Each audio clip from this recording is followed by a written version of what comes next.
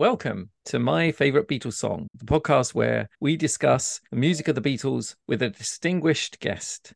I'm Tim Tucker, and with me today is author James Campion. Welcome, James. Tim, nice to be on the show. I always ask my guests two key questions before we get started. One, how would you rate your fandom of the Beatles on a scale of 1 to 10? Interesting question. I don't think anyone's ever asked me. Between the scale of 1 to 10, I'll do a caveat. It's number one as far as like just loving them so much. But having worked on my book and interviewed so many people and read so many volumes, and then have been on so many podcasts and radio shows and been interviewed by so many people and did Beatle Fest in Chicago and here in New Jersey, I can't even begin to be near what certain people have in their fandom. So I'll say definitely in the top 5. Let's say 3.5. Well, I'm going to calibrate that because when I say 1 to 10, I mean 10 being the top. So that would make it I'm sorry. 7. So 8 and a 7. Oh, yeah, 7.5. Okay, my bad. 7.5. Right. Yeah. Yeah. No, that's great. And the second one, and this will probably go into talking about your book a bit more, is have you ever met or seen the Beatles live or met their entourage, anything like that in the course of your work? Yeah, so working on this book, I got to know very well Michael Lindsay Hogg, who, as we know, directed the famous Get Back series, which was originally Let It Be, and all those early Beatle film clips like Rain and Paperback Writer, and then later on, obviously, Hey Jude. That's why I interviewed him. And Michael was a great insight into working with the Beatles and being in that group. But the answer is no in general. I have never met any Beatle. I was born in 62, so I kind of came to the Beatles at that second generation. I remember hearing Beatles songs when I was a kid, but really learning about them in the early 70s with the Red and Blue albums here in the States.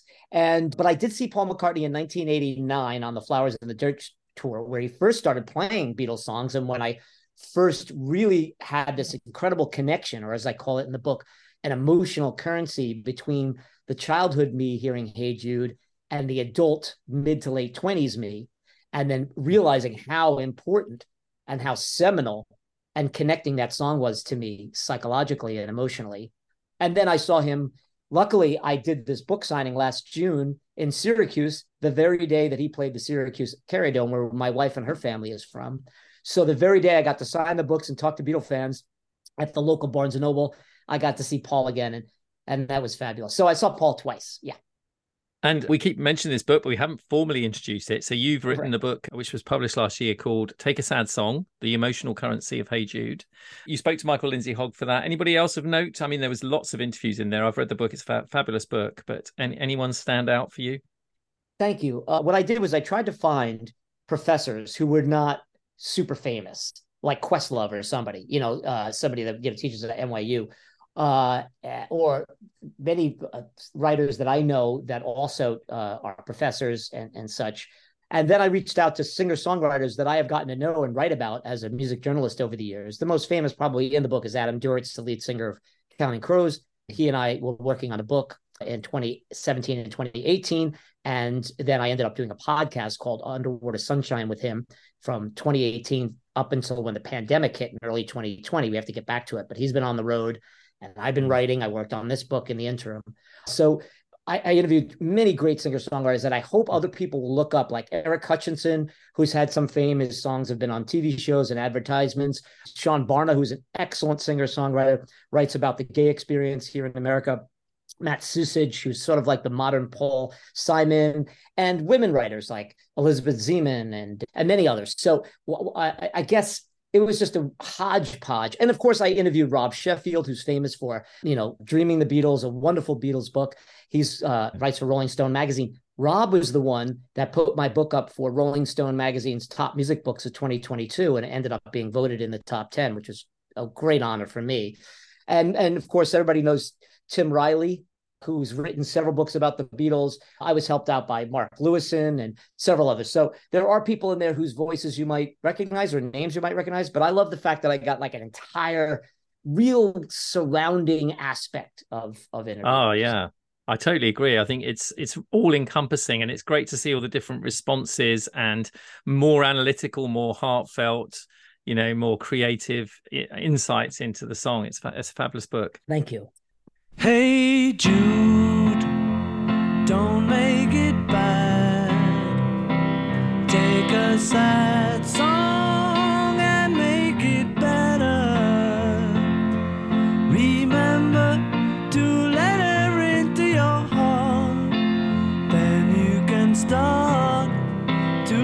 make it better. And of course, your chosen song today to talk about is Hey Jude, which I hope remains your favorite Beatles song, even after all this listening and writing about it. I'm just going to introduce the very basic facts about when it was recorded and released, and then we'll discuss it. So it was recorded at Trident Studios on an 8-track for the first time in August 1968. Released in the US first, actually, on the 26th of August, and on the 30th of August in the UK. It went to number one in both countries, was a massive hit, especially in America, for 9 weeks there and 3 weeks at number one in the UK. Those are the basic facts. Where do we start? I mean, you've written the whole book on it, but why did you, it might be a good place to start, is why did you choose this song to write about and as your favorite Beatles song?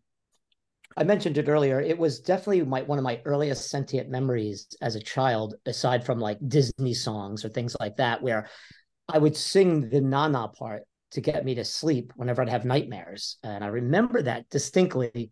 So when I heard it years later, I was like, oh, that's that song. So the na-nas came first, which is interesting.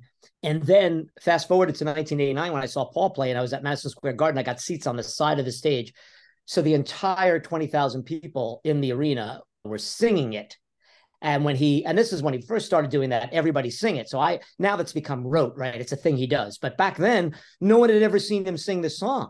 And I'm watching him do he did quite a few Beatles songs in that show. Off the top of my head, he did Sgt. Pepper's, I think. He said he did Drive My Car. He did Fool on the Hill. But when he did Hey Jude, it was like the Beatles came alive. And I realized, oh man, I am in a room with a Beatle. And this song just totally brought me back to my childhood. Fast forward over the years, I always loved it. Whenever it comes on, I find myself singing it. Whenever I kind of goof around the guitar and I go to that part, everyone in the room sings it. And finally, I thought, well, it was during the pandemic, and I said, I want to write a song. I've written an entire book on a record, Destroyer by Kiss. I've written several essays in my previous book to this on Warren Zevon's music. I thought, let me try to tackle one song. So I reached out to a lot of the authors who have written about one song.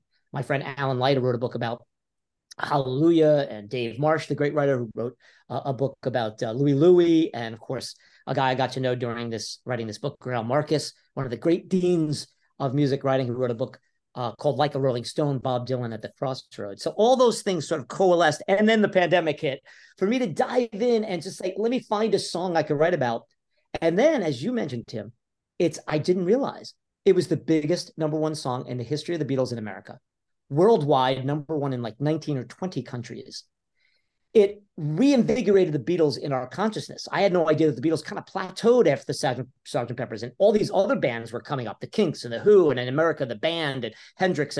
And so the Beatles had to reestablish themselves, which this single did. It's the first song they recorded on 8-track. It's the first single they released for Apple, which is still to this day the highest charting song ever for a new label, and it makes sense. It is the Beatles. So many aspects, and how I discovered that it really was sort of the coalescing, the culmination, if I will, if I may, of everything the Beatles do well in their canon, in my estimation. So not only do I love it on a very basic, visceral level, but I also came to love it in an intellectual, clerical, almost statistical level too. It has this amazing reverberation through time, It's also the last time, I think you said in the book that, and I hadn't realized this, that all four of them have recorded a single together. Correct. That's right. Yeah. And as you say, it's sort of ironic because it's the beginning of the end in a way, isn't it? This period, they were starting to crack, the sessions in the White Album. John had met Yoko, Paul had met Linda.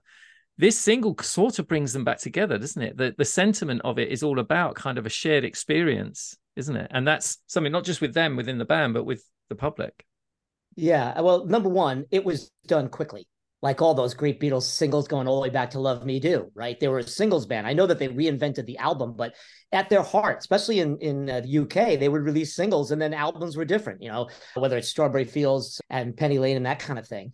So that's kind of got them back together because they're slogging their way through the White Album, which everybody always jokes, even though it's my favorite Beatles album. It jokes that it's, it's a single Beatle and then the backing band for each guy. They're all in different studios, fighting, doing 100 takes of George Harrison songs. Not sure. John can't stand, Obla Di Obla Da. Paul doesn't have any idea what the hell John's doing with Revolution 9. So all this stuff's going on. And then finally, Paul goes out to visit John's son. He had just met Linda, and of course, John just consummated his relationship with Yoko, and now is leaving his family. And Paul comes back on, I think around June 29th, June 30th of 1968, and he bangs this song out in his place there in St. John's Wood, and shows it to John about a day or two later. Then starts playing it for people, right? Like played for the guys from Badfinger, plays it in a pub. He just starts playing it for people. So within the first week of July, he's got Hey Jude down. And then of course the Beatles did what they did with All You Need Is Love, or She Loves You. Let's get in there, in and out, bang it out like we always do, lads. And they all came together to play this song.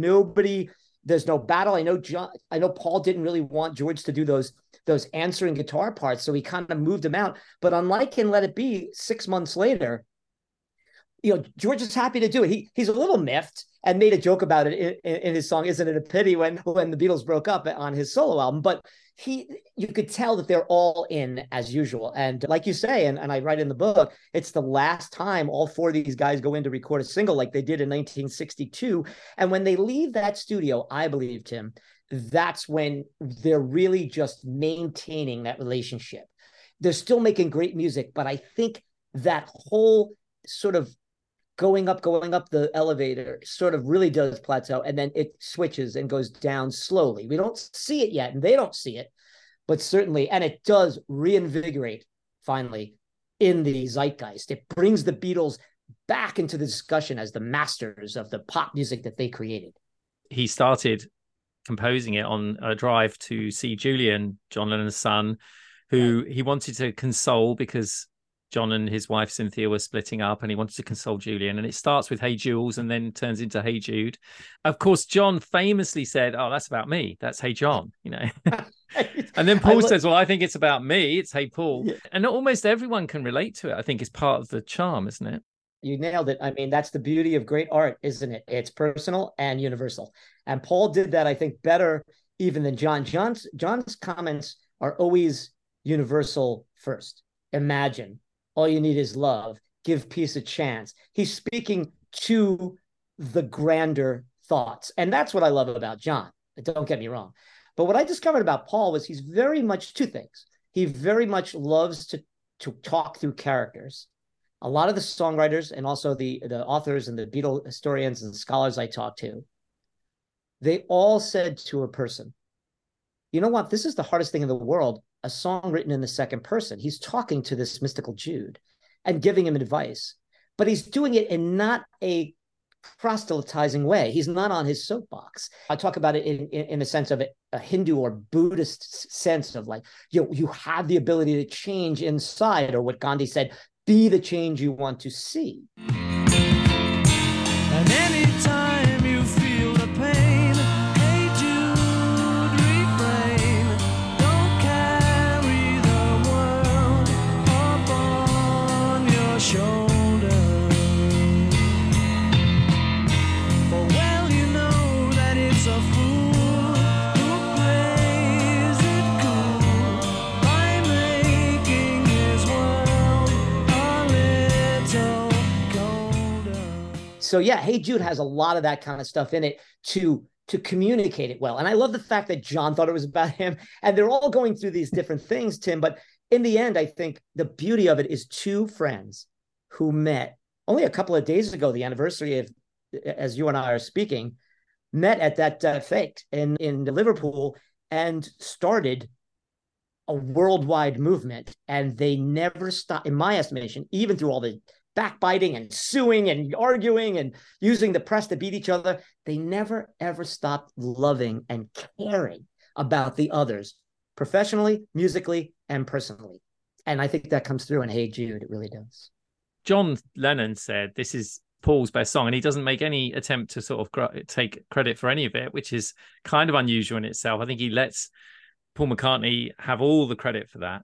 And he says it's a damn good set of lyrics. And I made no contribution to that. And we have to agree, don't you? I mean, as a set of lyrics, it's so well completed. Even the lines he didn't like the movement you need is on your shoulder, were the ones which is the great story, right? Of course. And then the movement you need, of course, John wanted to leave it in. Paul was like, it's just a placeholder, like scrambled eggs for yesterday.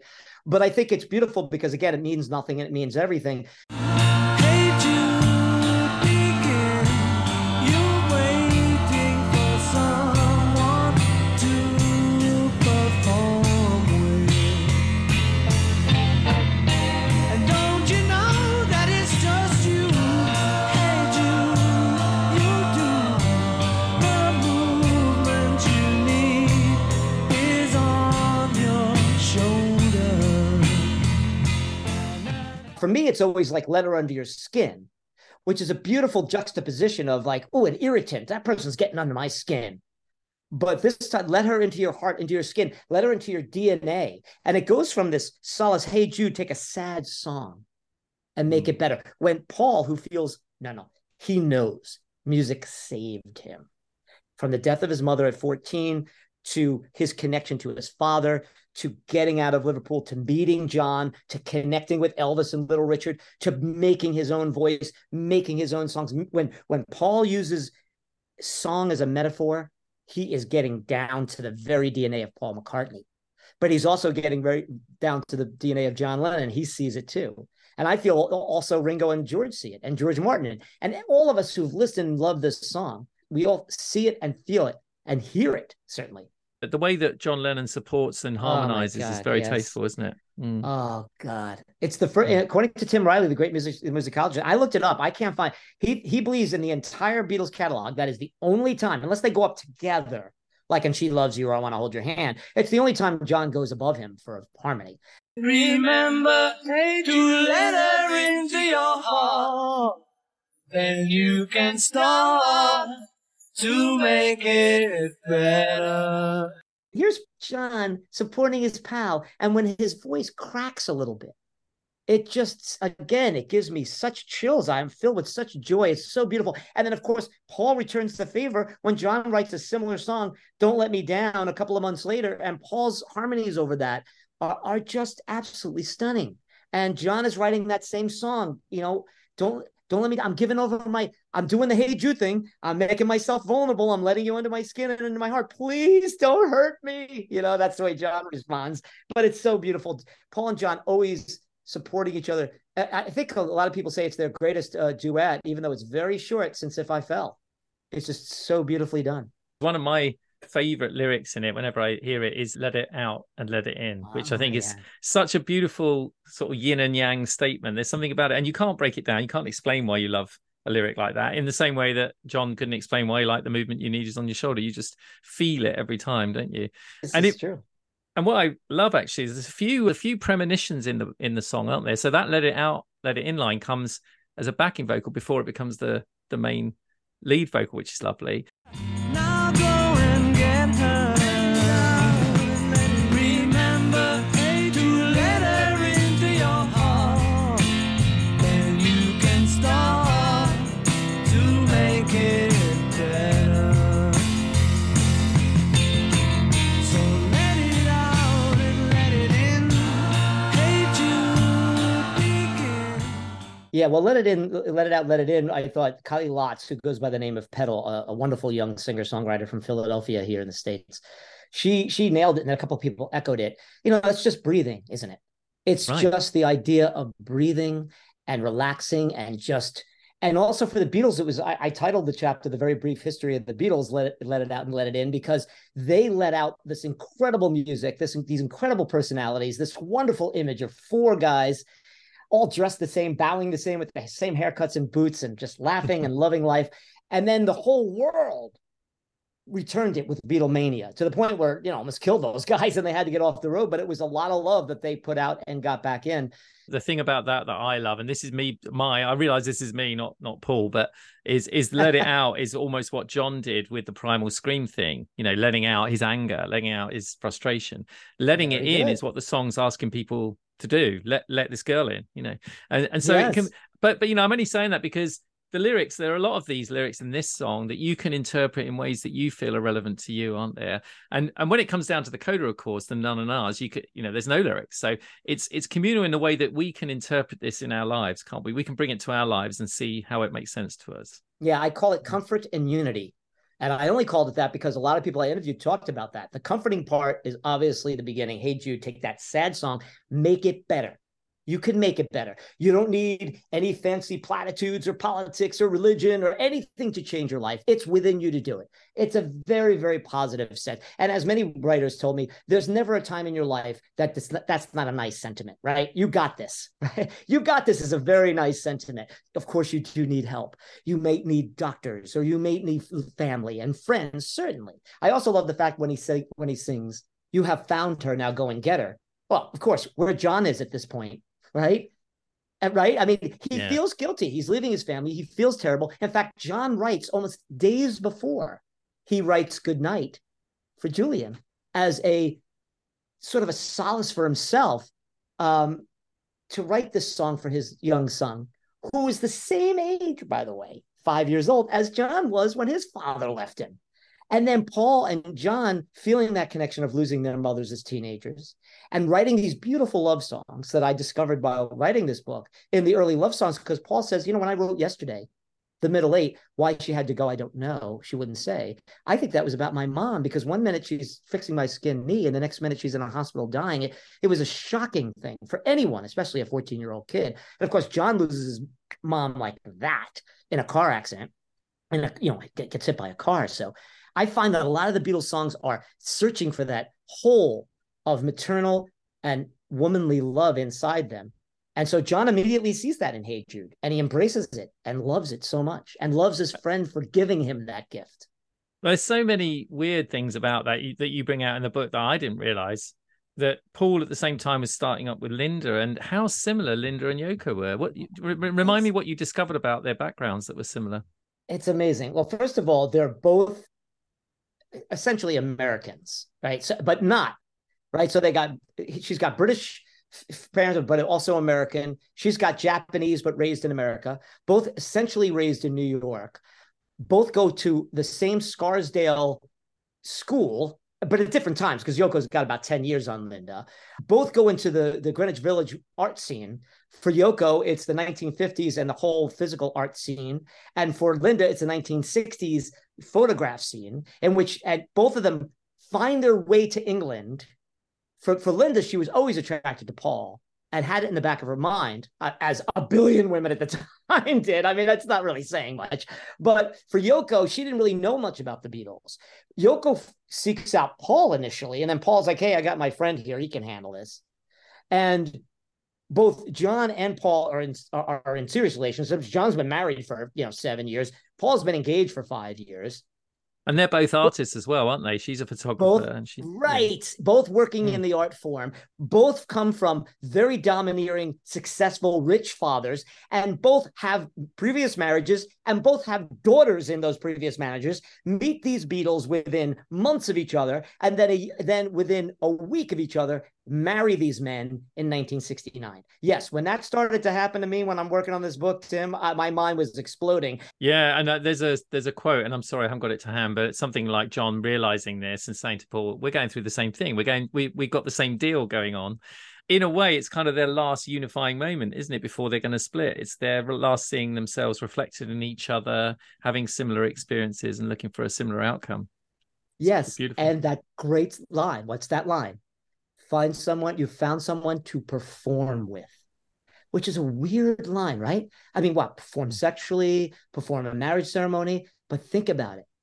Both of these men take these women and make them part of their art, unlike anyone else, unless they were younger, like say Johnny Cash, right? And he took his wife, but these guys in a very macho, women are just for groupies, man, and keep them, and they bring them into their art, and they must be in their art. And they find the women that will replace each other. No one will ever replace John for Paul, Paul for John, but you know what I mean? It's like they see intimacy and love, friendship love, artistic love, and eventually womanly love with their music. And they need these women to share that with them. It's it fills my heart with so much joy. There was many times I get goosebumps just talking about it now, thinking about how these two men changed the 20th century, but they had a lot of emptiness that they needed filled, and they found it at the same time. And Hey Jude is a song, is a celebration of that. Another of my favorite lines in it is the line, "Don't you know it's just you, you'll do." I love that line because he's saying to, if it is to John, and you may be subconscious, he's saying, you're going to be all right on your own. You don't need the Beatles, you don't need me. You can do it, like you say. And the line "you'll do" is great. I mean, I don't know if you have that in America. In the UK, in England, we say that a lot. You'll do, you're all right, you'll do. It's kind of like not a put down, but it's kind of like a mild thing to say. But in this song, it feels like you'll do. It feels more enabling. You'll do something on your own. Do you know what I mean? Hey Jude, begin. You're waiting for someone to perform with. And don't you know that it's just you? Hey Jude, you do. The movement you need is on your shoulder. Na, na, na, na,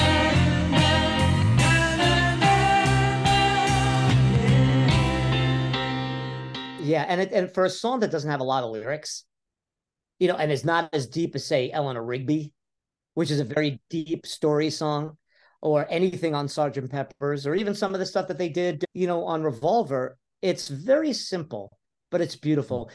I was really introduced as a music writer and someone who analytically dives into lyrical songs, just as being a man of letters per se, as opposed to, I could play a little music and I love music and I write about it, but as Elvis Costello said, it's like dancing to architecture, so it's a tough thing to do. But I noticed how really good, subtly, not in your face, but subtly, Paul McCartney was lyrically. And I know he and John were very inspired by Bob Dylan, and later on what Dylan read, like Rimbaud and that kind of stuff. But I listened to, do you remember when those 45s came out? Was it last year, the big 45 box set? Yeah, I was listening to it on Spotify, song after song after song, and every one of those had adorable, cute lyrics that popped out that I remember as a kid, but also things I never knew he sang. And then I looked it up and I was like, wow, that's a great line, just tossed away in these beautifully, written, like I said, melodically structured songs. Yes, very underrated lyricist, Paul was. It is a simple song, isn't it? It's one of the great parts of it is that they restrain themselves from going over the top, don't they? They don't go too far with anything. And that's all saved up for the coda, which we'll talk about in a minute. But in a way, it never gets histrionic. That he sings it very kind of straightforwardly, doesn't he? But it is a soulful song. But the simplicity is part of its magic, isn't it? Really, the chords. The chord, right? The chord. Well, some of the musicologists said to me, it's got a little Mozart in it. It's got a little, boogie woogie in it. It's got a lot of gospel in it. And it's got some of that Great American Songbook kind of stuff I talked about, Gershwin or Cole Porter, or, these guys who knew how to structure songs. When, he sings, take a sad song, it's the highest note. He's taking that sad song, he goes up there. Or when, let it out or let it in, like let it out goes up, but let it in comes down. This is beautiful. It's a classic example of a ballad. Go up the mountain, come back down the mountain, go into the valley, but come back up. I mean, these are things we don't hear on the conscious level, but on the subconscious level, it hits us right in the chin. And I argue in the book that Paul McCartney does that as well as any other human being who's ever put song to lyric. And he does it, in my estimation, at his height. And of course, let's not forget, he is backed by the greatest recording band in the history of the 20th century. And as we said earlier, they're all in. So when they get to the coda, I know you're leading me to the coda. Yeah, well, we're going to get there. We all know is coming, right? I mean, that's every songwriter's like, it's the payoff song, the payoff, which I love, emotional currency, right? The currency payoff is we're getting there. Better. But of course, he gives us hints, like you said before, because he'll do little things like na na na na na na na na in that little bridge part, and then you're thinking, is it good? Nope, he brings us back down again. What a genius! Just a genius. It is. It seems so effortless, doesn't it? The other thing, as we get to the coda, is that you mentioned all those musical stars, but one of the most dominant is the kind of gospel-y church-like quality. And you picked out one I hadn't heard before. Te Deum in F major by John Ireland is mentioned in your book by one of your interviewees, I think, as a possible influence on the melody.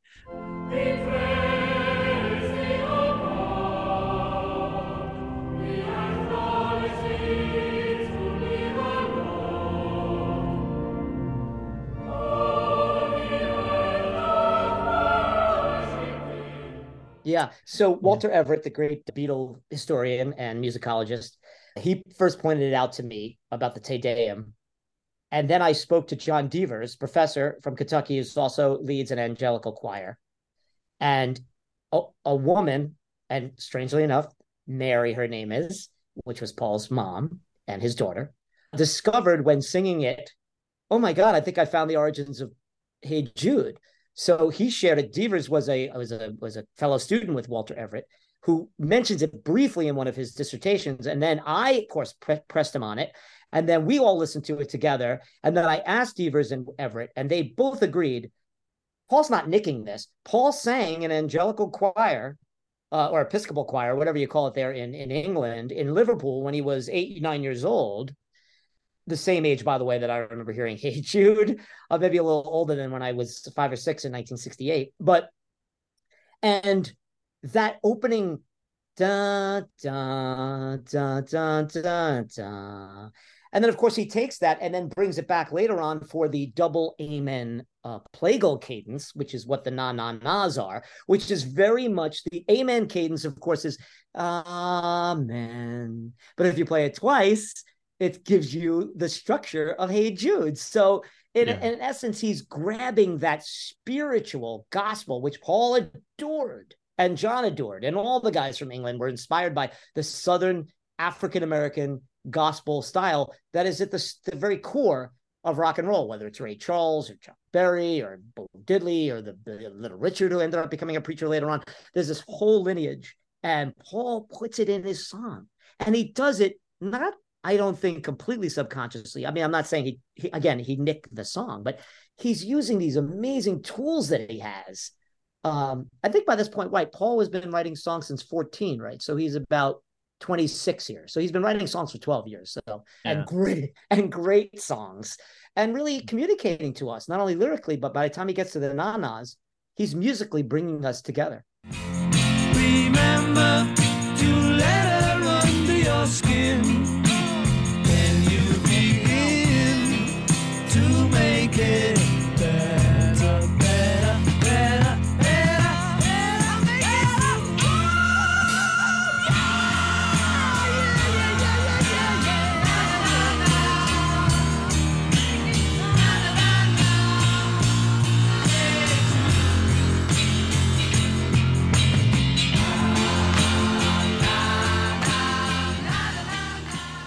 And let's talk about this coda, because it goes on. First of all, it goes on longer than the main song, right?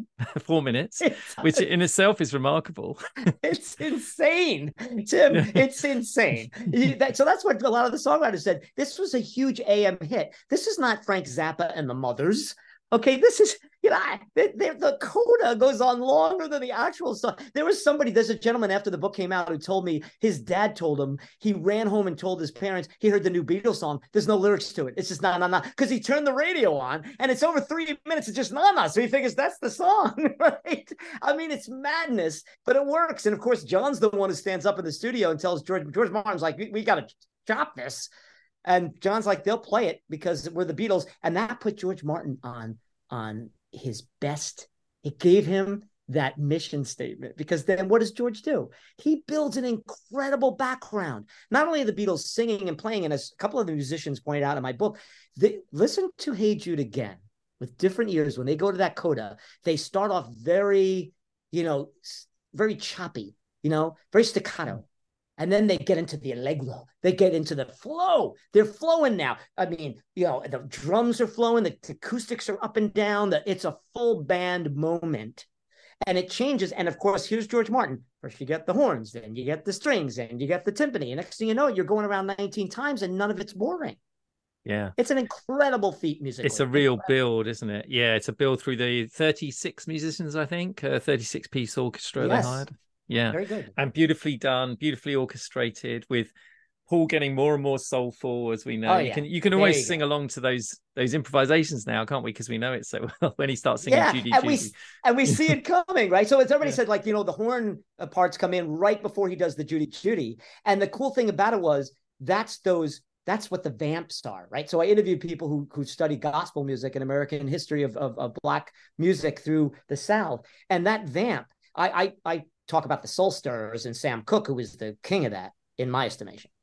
And a guy that, of course, John and Paul adored, and their manager, his manager, ended up managing the Beatles, Alan Klein. But Paul's doing that, testifying. If you listen to the old Soul Stars, those songs go on for 17 minutes, and the main guy is like, "That's right, okay, testify, testify." You know what I mean? And Paul, that's what Paul's doing. And I know a lot of people say, well, that's in an essence appropriation. I got this British white guy taking. But for Paul and the Beatles, just like the Rolling Stones, I said earlier, there's an absolute reverence for this.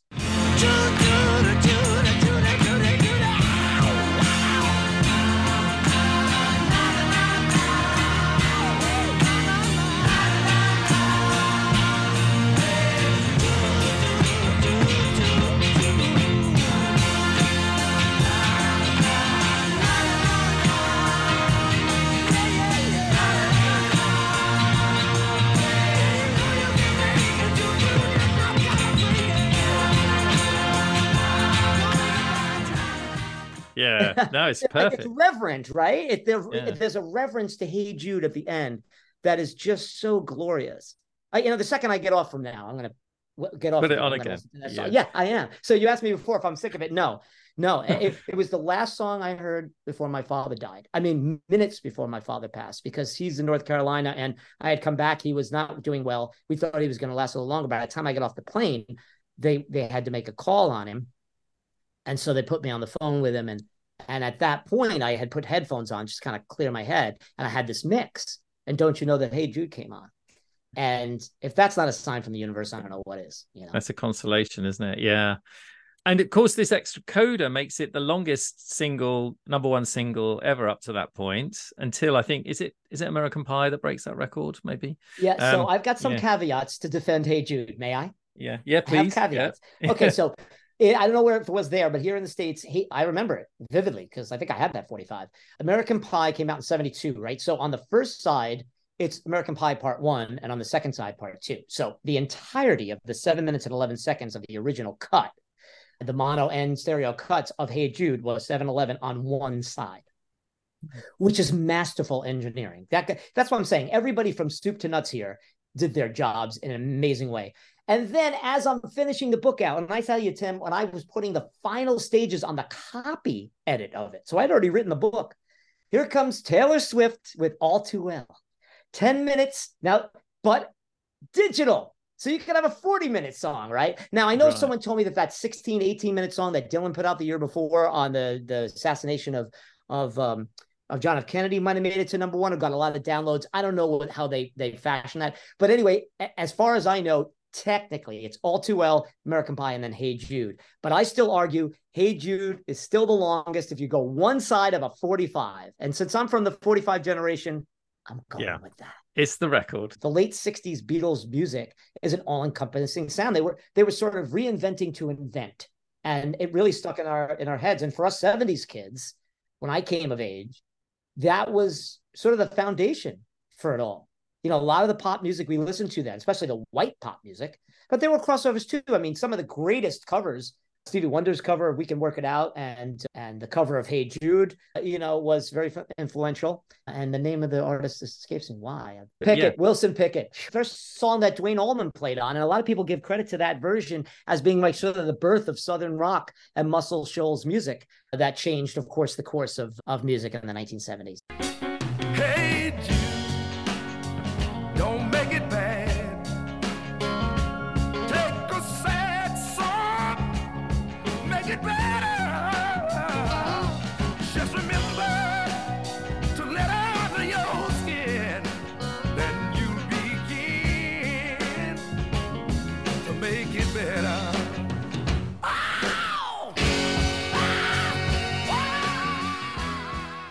You're not the only one, of course, who's chosen this song. I don't know if you know Guy Chambers. He's written lots of great songs, including Angels by Robbie Williams, who's a big artist here in the UK. He says, when I wrote Angels with Rob Williams, Hey Jude was very much on my mind in terms of the piano part and trying to write an epic. We used to use the end of Hey Jude on the Robbie set at the end of Lazy Days, go straight into the na-na-na-nas, and everyone would sing it. But it's also a very intimate song, he says. The way it just starts with the piano, I think it's one of Paul's best vocal performances in terms of sincerity and coolness. And the shriek, that better, better, better, that's one of the greatest moments in all pop music. When he hits that high F, it's ridiculously great. I spent like about 5 pages and interviewing like 6 or 7 people talking about how that note and climbing to that note is just so satisfying. It's amazing. Any other Beatles songs you just want to give a nod to? Any others that you would include in your collection of favorites that you just want to mention? I always say my second favorite Beatles song is A Day in the Life. It's gorgeous, amazing. I'm very rote. I'll say one of my favorite movies is Wizard of Oz or The Graduate. My favorite novel is The Great Gatsby. So people are like, can you just pick something that's not, applauded? Everybody loves Day in the Life, but I truly love it. Everything about it. It's a great Paul and John song. It's a wonderful storytelling song. It's creepy. It's inspiring. It's funny. It's sad. It's experimental. I love it. I mentioned Don't Let Me Down because it's sort of the brother to Hey Jude, in a way. And I love all those. It's funny because Paul's song is my favorite Beatle, but I point out so many of John's great experimental songs like Tomorrow Never Knows or Rain, Strawberry Fields Forever. I love those songs. They really speak to me. They will get me out of moods or put me in different moods. And that's a great thing to say about a song. So you've written this wonderful book. I highly recommend it, to deep dive into Hey Jude. Yeah. What are you up to now? And where can people find out more about you and your writing? Yeah, well, firstly, I'm on all the social media stuff. So I'm on at Fear No Art on Twitter and at James Campion on Instagram. I have a website, jamescampion.com. You can order the book directly you can find the book anywhere. So if you're in the UK, wherever you are, Amazon, whatever your local bookstores will have it, all of my work. But if you're interested in a signed copy, unfortunately, I can't do free. I do free shipping within the continental US, but I can't do it to UK. So we can work something out. Certainly contact me and I will sign a copy to you or a friend or a wife or a mother or a brother or anybody who's happens to be a Beatle fan. So thanks for asking, Tim. And I'm currently working on a book. You and I were chatting before we started the tape, or the digital, as it were. Excuse me. I'm currently working on a book on Prince and the Revolution, the period between 1979 and 1987, in which Prince played with bands. And Prince is kind of known as this, I call him in the book, the solitary entity, a guy who could write the songs, produce the songs, arrange the songs, play all the instruments on the songs, and he could. But I realized during this most prolific period in the 1980s, when he was in the center of the universe, the way the Beatles were in the 60s, that he had bands and musicians around him who inspired him, who moved him, and played some of the most historic concerts of the 1980s, and did some of the most amazing things like, the film Purple Rain or everything like that. So I found that whole story to be really interesting. So I'm reaching out to all the people from the Revolution. I just returned from a trip in Minneapolis where I saw where Prince grew up for his shows. I got a great tour of the First Avenue Club where he started, and a lot of the bands in Minneapolis started. So I'm trying to tell that story, and it's so much fun. It's just like diving into Hey Jude. You get lost in it. And these stories they jazz me. So I can't wait to share them with readers. Great. Can't wait to see that. Fantastic. And I hope one day you'll get back to the Beatles. Maybe you'll write a book about Day in the Life or something. I made the joke when I promoted my book on Warren Zevon, Accidentally Like a Martyr, The Tortured Art of Warren Zevon. Everybody asked me, well, why Warren Zevon? Because no one really knows. And I said, because there's enough damn books about the Beatles. Now I use that because there's so many, right? So when I picked Hey Jude, I'm like, oh my God, I'm entering the labyrinth. I am taking on this massive, and all Beatle authors feel this because I talked to dozens of them. It's a big chunk of the world.